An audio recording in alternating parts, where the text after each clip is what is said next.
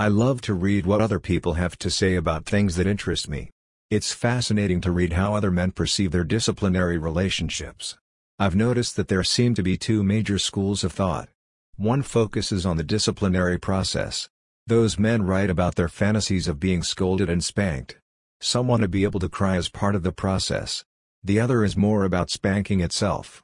There is a sexual component that makes spanking a hot fantasy. Discipline is part of it, but not what gets the motor running. I've noticed that guys who come from the scold, spank, and cry fantasies are often upset by those of us who get turned on thinking of being spanked. We are often accused of being into BDSM, not domestic discipline. I think that this sort of debate is a product of the internet. If we met in person and discussed our origins, we would probably find we had a lot in common. I regularly piss off some of the scold, spank, and cry guys when I refer to sexual fantasies at the root of my interest in DD. Ironically, the same now-defunct website, Disciplinary Wives Club, provided the fodder for both sides of the DD origin story. I went back and read it to see if I could understand what I must have missed years ago. I think I now know. The site talked about spanking in graphic terms. It discussed exactly how to spank a man, according to the author, and K. The explanations were graphic enough to titillate those of us who have eroticized spanking as well as those who dream of disciplinary scenarios. It's all there. I also think I'm starting to see why the disciplinary scenario guys get so defensive when sex is brought into the mix. The non-sexual side is much closer to reality. A large percentage of the writing I've found on the subject generally has the man about to be spanked being sexually aroused. The text goes on to say that the erection disappears quickly when he feels his bottom being hit. This maps to my initial experiences with domestic discipline. I was aroused when Mrs. Lyon told me to get into position for punishment. My erection disappeared less than a minute after she started spanking me.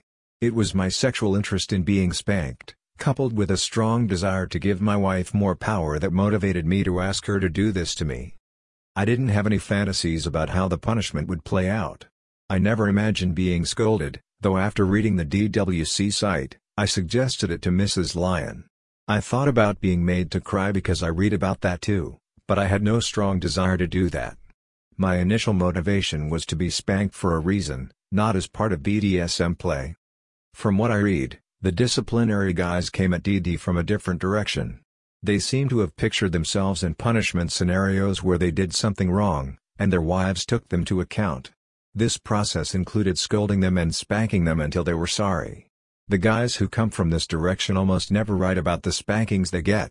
They focus on why they are being punished, should others know they are spanked, and behavioral issues that might or might not get them in trouble.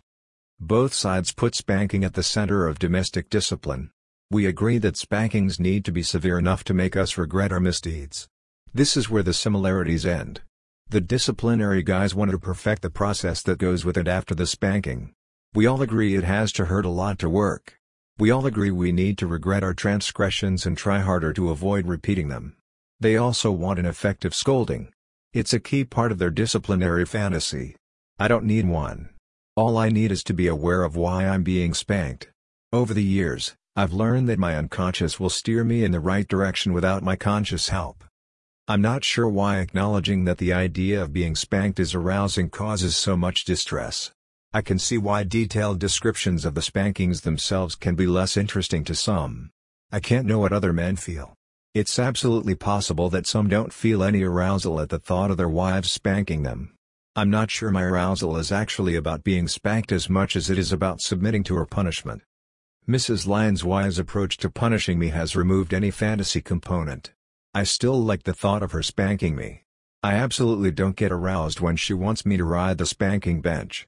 We both agree that domestic discipline is a helpful part of our marriage. When all is said and done, isn't that enough?